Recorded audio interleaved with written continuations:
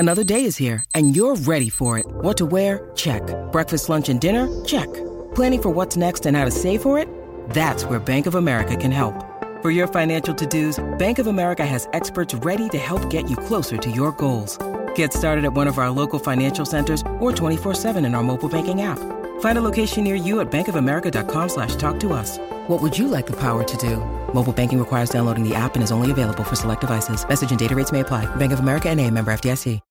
When you need mealtime inspiration, it's worth shopping Kroger, where you'll find over 30,000 mouth-watering choices that excite your inner foodie. And no matter what tasty choice you make, you'll enjoy our everyday low prices, plus extra ways to save, like digital coupons worth over $600 each week. You can also save up to $1 off per gallon at the pump with fuel points. More savings and more inspiring flavors make shopping Kroger worth it every time. Kroger, fresh for everyone. Fuel restrictions apply.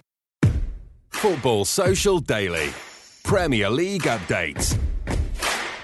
This is Football Social Daily, your daily Premier League update in podcast form. Although right now, there's not much going on in the world of the Premier League because it's the dreaded international break. So we're going to be taking a look over the soap opera that is the England camp today on the podcast as well. So we've got Sterling versus Gomez on the agenda. We're also going to be taking a look at that leaked Chelsea fine list. How much they are fining their players for various indiscretions. It makes some interesting reading. And this Thursday's European qualifier, England's game against Montenegro, will be the Three Lions' 1000th international game. So we're going to talk about our favourite England memories. And as Stefan is half German, half Scottish, I'll be interested to know what your favourite England memory is. A few good German ones and a few very, very, very bad Scottish ones. Well, you've got a choice, Stefan, between Gaza scoring against Scotland or Emil Heskey scoring the fifth against Germany in Munich.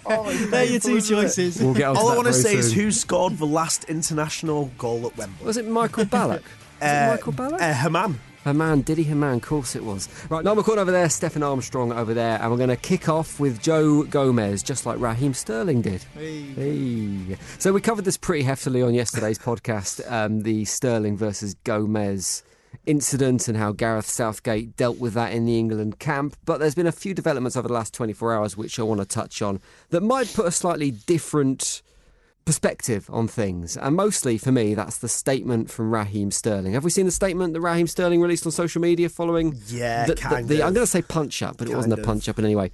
Let me read it to you. So Raheem Sterling posted something on Instagram and he said, first and foremost, everyone knows that what the game means to me. Everyone knows that I am not that way inclined, and more to the point, both Joe and terrible grammar in this post, by the way. There's full stops all over the place. They always are in this I know, ones. it's rubbish. Both Joe and I have had words and figured things out and moved on. We're in a sport where emotions run high, and I'm man enough to admit when emotions got the better of me.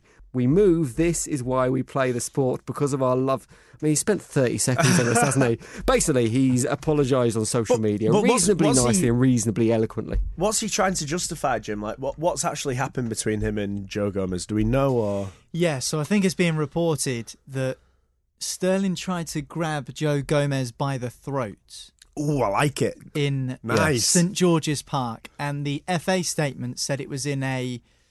I can't remember the term they used, but it was something like a communal area, or basically... Well, the canteen, wasn't it? It was The PS4s. basically the canteen, yeah. Somewhere where they weren't in training, basically. It wasn't like they've gone in hard for a 50-50 and Sterling's gone, oh, you're rattling me again, and he's gone to grab him by the throat. It was a genuine... I think he's seen him, the red mist has descended and he's gone on towards him and tried to grab his throat. What I love about this is Joe Gomez strikes me as quite a tall built guy, and Raheem Sterling is very, very small. Yeah. This is like some sort of Laurel and Hardy sketch. What's going on here? Well, I tell you what I did see is a big scratch about 2 inches long on Joe Gomez's cheek. And you'll be able to see it. All you need to do is Google it or search on Twitter for Joe Gomez scratch and you'll find it. But it's sizable.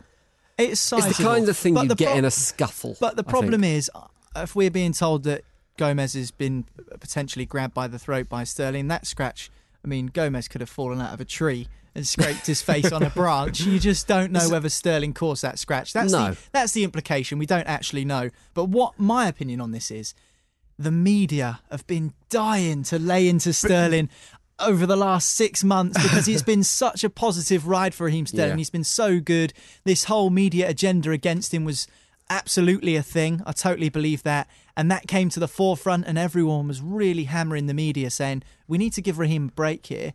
And so they've just been sat there twiddling their thumbs for 6 months, waiting for a reason to absolutely lay into Raheem Sterling. And obviously, things like this happen in football, but he's given them an opportunity to let them back in and give him some stick, which is sad to see. There are certain newspapers that are always going to jump on that. But I have to say, I was quite critical yesterday of the way Southgate had handled the situation, and this idea that he'd slapped him on the wrist and kind of banned him for the one game. We're going to do that. He's going to come in and tell you off. Yeah, it's exactly. pathetic. Exactly. It was that kind of mentality. But actually, 24 hours on, I quite like the way that everyone's reacted. I like Sterling's post on social media. I like the fact Gomez and Raheem have come out and both gone. Jim, we made it up within 5 minutes. I think you're far too kind. And do you know what? I really liked Gareth Southgate in the press conference yesterday, saying how much he loved his players and how it was an England family as well. It's sad. I think everybody needs to toughen up a little bit, man. Get over it. You know what I mean? Like, you want to see Andy Cole and Teddy Sheringham hated each other. They were doing that every single training session. They didn't come out, and Alex Ferguson didn't have to come out and go, ooh.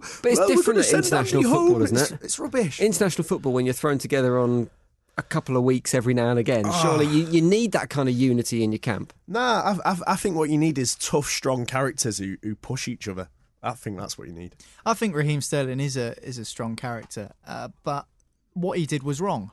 You can't grab someone by the throat, whether you're in a rage with them or not, in a workplace, which effectively they are. Yeah. And we'll come on to the Chelsea fine things later on in the podcast, but that just goes to show how strict things are in the world of modern football.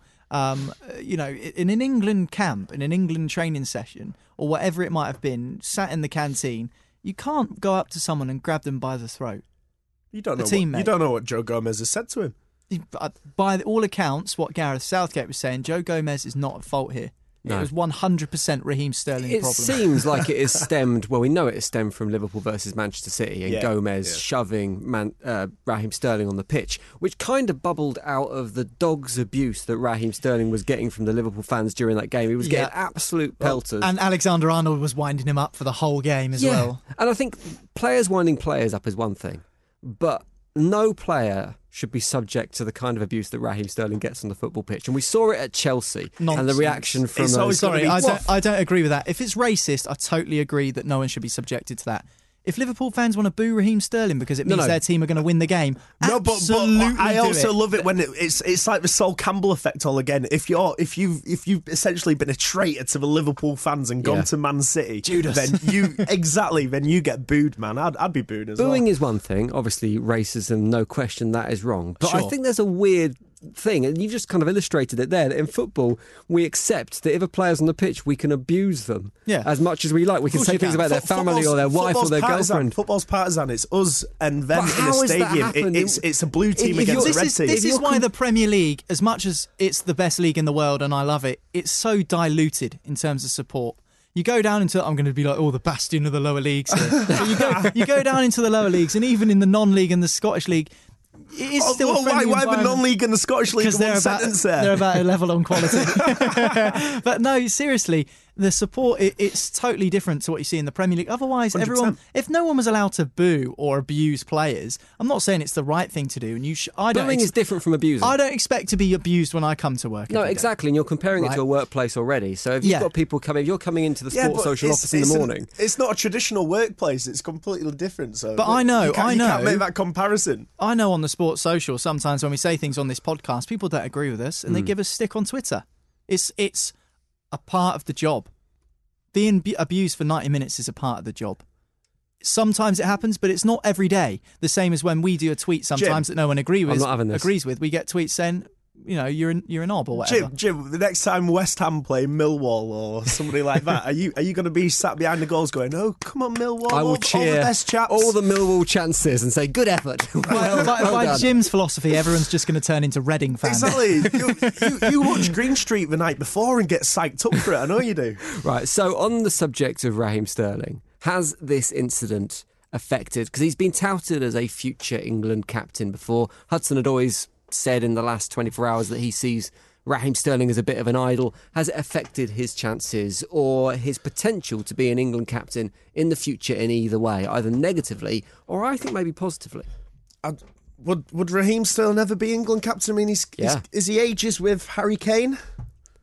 Same age, similar Same age, so similar age. I think you- Harry slightly Kane's younger, isn't he? Harry Kane's older, yeah. You would guess, so long as Harry Kane is in the squad, that Raheem Sterling isn't going to be an England captain or full-time captain. So I reckon Sterling's kind of in that weird in-between where he's kind of not quite the right age to be the next England captain. I think it'll be somebody who's younger than him. So I don't think it really matters that much. You mentioned Harry Kane there. Hang on, Go before we go on, I want to know why you think this is a positive thing. I think it's the kind of thing that builds a little bit of, what's the word I'm looking for? Character building for Raheem Sterling. And it proves that he can continue and react well in the face of adversity, whether that's abuse on the pitch, whether that's abuse from the press. But he's as attacked you've Gomez. highlighted. He's attacked Gomez, and it's character building for Sterling. Yeah, I think the reaction that's happened within the media. What do you mean, as like how say, every time has- Wayne Rooney got punished for something that he did wrong, like over several points in his career, he'd come out and say sorry, and that was character building for him? To a certain extent, yeah. I'm not sure. I think it was. With Harry Kane, do you think Harry Kane should be getting a look in with this current England squad when you've got other strikers like Tammy Abraham, for example, who are performing well at the moment? We've got a couple of days before the game, but should it be Abraham that's starting up front in place of Harry Kane? Should Harry Kane lose that position leading England's attack, or because he is the captain, is he just going to stick with that? Well, that's the sticking point. The fact that he is the captain. I'm not saying he's undroppable, because if you look at Spurs' form and where they are in the Premier League table right now, and where Chelsea are, and Tammy Abraham in double figures now in the Premier League this season, you'd very much say on form, Tammy Abraham deserves the start.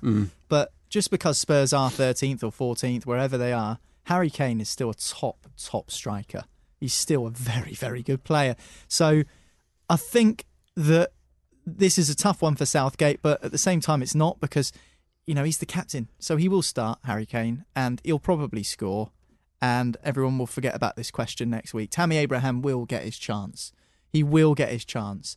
Whether that's after the Montenegro game away in Kosovo, presuming England beat Montenegro and they qualify, that's when I think you might see the players of the likes of Maddison and Tammy Abraham get run-outs. And it could be if Harry Kane, say for example, picks up an injury, that could be the chance that Abraham has. If he performs well with that opportunity, then there's a really interesting question. Well, there's talks of Vardy even being recalled, and he made himself unavailable for England duty a couple of years ago.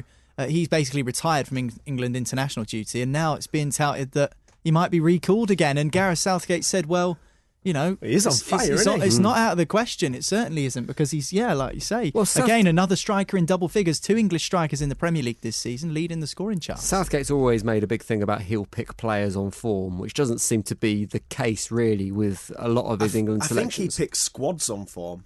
He's not shy away from dropping an established player. They tend to be players who are kind of like getting towards the end of their England careers. But in terms of players that are in form at that moment in time, you'd probably think that he doesn't really. I mean, he's not. Say James Maddison's been in the squad a few times, but he's not. A year now. He's been in the squad for a year, Maddison. But how he's not got his first cap yet, Maddison, has he? No, he hasn't. He's been in and around the squad. I don't know. I still think with England, with playing for your national team, a lot of it counts upon your experience, how many caps you've got, and I think you slowly need to be introduced. I think very rarely does somebody get dropped into the England fold and that's it. They're there for a long period of time. So I would suggest that Harry Kane will start. Like Niall said, he'll probably score. He'll probably prove again why he's Harry Kane. I totally agree. And if you look at his stats in the Premier League, 6 goals this season. Teemu Pukki for Norwich has scored 6 goals, but Pukki hasn't scored since September. And Harry Kane is on the same amount of goals as him. So, I mean, it shows that he's had a sluggish start to the season. The conversion rates are quite interesting with Kane, Abraham and Vardy as well, because Kane's had 6 goals, 30 shots. Abraham, 10 goals, 37 shots. Obviously, Tottenham not creating as many chances as Chelsea at the moment. And as you said earlier, Jamie Vardy, if you're going purely on form, 11 goals from 25 shots, that's what, 40% conversion rate? Oh, it's or something amazing. like that, which is incredible stats. But whether he comes back into the international fold is a completely different question. I guess it kind of depends a little bit on the Montenegro team as well. I don't really know who's going to be starting for them, or I don't know anything about the team. I could not name you a single Montenegro player. No. I'm working on it. Googling it, that's cheating. Right, we're going to leave it there. We'll come back in a minute. We're going to talk about Chelsea's fine list, the amount that the players get hit in the pocket when they have various indiscretions at Stamford Bridge. And we'll talk about England's finest moments from their 1,000-game history. We'll do it next on Football Social Daily. Football Social Daily. Premier League updates. Listen to daily smart speaker updates for your Premier League team and your team only with Sports Social. Just say, Alexa, enable Sports Social and choose your team. Premier League Daily from Sports Social. Subscribe to the podcast now and never miss an episode. Welcome back to Football Social Daily. Niall's had the little break to find a Montenegro player. Go for it, Niall. I'll be stunned if Stefan doesn't get this because he plays for Livingston in the Scottish Premiership. Oh, God. He's a goalkeeper. I don't know. Mike Montenegro. Mateo Sarkic. It's the only player that they've got that plays Mateo in Britain. Sarkic plays for Livingston. Yeah. I mean, they did beat Hearts 5-0 this time last year and have gone on to achieve nothing since. So well done, Livingston. There we go. We're going to come back to international football in a minute. We're going to talk about favourite England highlights from their 1,000 games that they have now played or will have played against Montenegro on Thursday night. But first we're going to talk about Chelsea because Leaked Online has been the Chelsea fine list, and it turns out that Frank Lampard's a little bit of a disciplinarian. Have you boys seen this list? The amount that players get fined for various indiscretions at Stamford Bridge, the highlight of which is £20,000 if you sleep in and miss training. Yeah. £20,000. It seems like a crazy expensive, amount of money. Do you know what the message through all of this is? Just don't be late. Yeah. Just do not be late. All fines are for lateness or wearing the wrong clothing. And also, if you're late, I think, to a team meal by every minute is an extra £500. Yeah. Late for team meetings, That's tough if you're a youth £500 team per player, minute. isn't it? You're not Phone gonna- ringing during team or meal or meeting, £1,000 if your phone goes off in a meeting. I tell you what, Moise Keane would be absolutely shafted at Everton because he's been left out of Everton's squad. He was left out of the game against Southampton because he was late for a team meeting. And you must have been significantly late to have been left out of the matchday squad as a punishment, which is why he wasn't playing, which raised a few eyebrows. So imagine if he was at Chelsea. If he was a good 10, 15 minutes late, that would have really hit him in the pocket. Everyone loves it when they see these things online. It's like when you get a player's wage slip it's leaked great. on social media. You're just seeing things that you shouldn't really see. Do you know what? This is what I love about football. And for me, this is like the sort of the anti-social media Twitter brigade. This is brilliant. Just old-fashioned football managing. I love it. It reminds me of my old football manager. Like we used to get paid if you didn't pay your sub, which was £1, then the next week you would have to pay £150. You know what I mean? Real Rolls hard over. punishments. I love it. Well, I think it's a little insight into how Lampard is managing Chelsea because there's a really fine line. When you're a football manager, there's this balance you have to play between being a mentor and being a friend and being a disciplinarian. And we know that on occasions, like when Fabio Capello was England boss, it goes wrong and you treat players in the way that they don't react well to.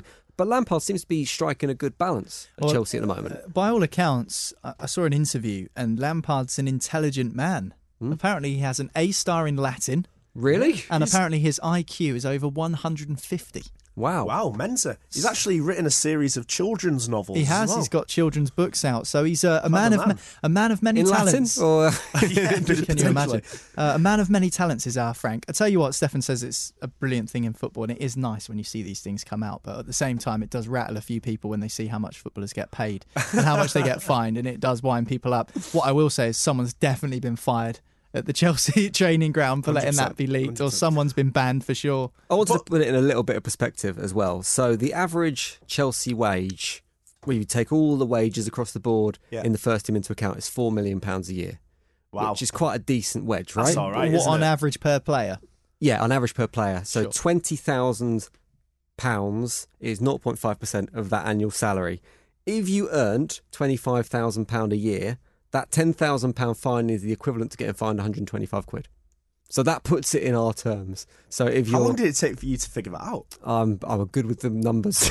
Wow. I'm Bit of good fag with them packet. numbers. Give it I'm them good with them numbers. numbers. Good Let's go fag with packet language, math. but But that makes the fine not seem as severe. Like 10 grand is actually 125 quid to you or me. Yeah. But it also does put it into reality how much footballers are earning at the moment. For example, I saw, you remember a few weeks ago when James Maddison was caught in that casino when he should have been on England duty when he withdrew, and he had that £6,000 see-through Gucci backpack, I think it was, and everyone was going, that's an obscene amount to spend on a backpack. First of all, we don't know how much he gets paid. And then I remember seeing Leroy Sané in a completely ridiculous outfit with a pair of shoes that was, I think, $6,000. A jacket was worth $15,000. And actually, I broke it down in terms of what he gets paid a week and what his wages were. It was the equivalent of me spending 30 quid on an entire outfit. Yeah. Shirt, jumper, jeans, shoes, sorted. 30 quid. Thanks very much. You live to your means, don't you? It's kind of like, it doesn't matter how much you earn. It kind of everything else shifts around the amount of money you got in your pocket. Right, let's wrap up talking about England. Their 1,000th game this Thursday night against Montenegro, so I thought we'd wrap up with everyone's favourite England memory. As I said, Stefan's half Scottish, half German, so this should be an interesting one. You can join in on social media with this. If you find us on Twitter, @TheSportsSocial, you can share your favourite Three Lions moment as well. Go on, Niall. We've got a couple coming in already on Twitter. Yeah, so Joe Cole's screamer against Sweden in the World Cup in 2006. I remember that. Wasn't that his only England goal? It was an unbelievable goal if it was. It was a hell of a strike from the touchline, wasn't it, on the left-hand side? And he sort of chested it down and volleyed it, and it like swerved into the top corner. That's from one of my favourite ever players, Joe Cole. Yeah, he's a legendary player. And he's actually, I tell you what, his insight as a pundit has been brilliant as well since he's made the step into the media. I've really enjoyed listening to him talk. That comes from Brian Dunn, a good friend of the Football Social Daily podcast. Zonko on Twitter says, getting knocked out on penos, each one. Maybe that's something that Stefan can side with. Well, I'm not going to go with the penalties for my favourite one, but I think the standout moment for me was in the World Cup where England are playing Brazil in a quarter-final. And Ronaldinho steps up to the ball. Is he going to cross it? Is he going to shoot?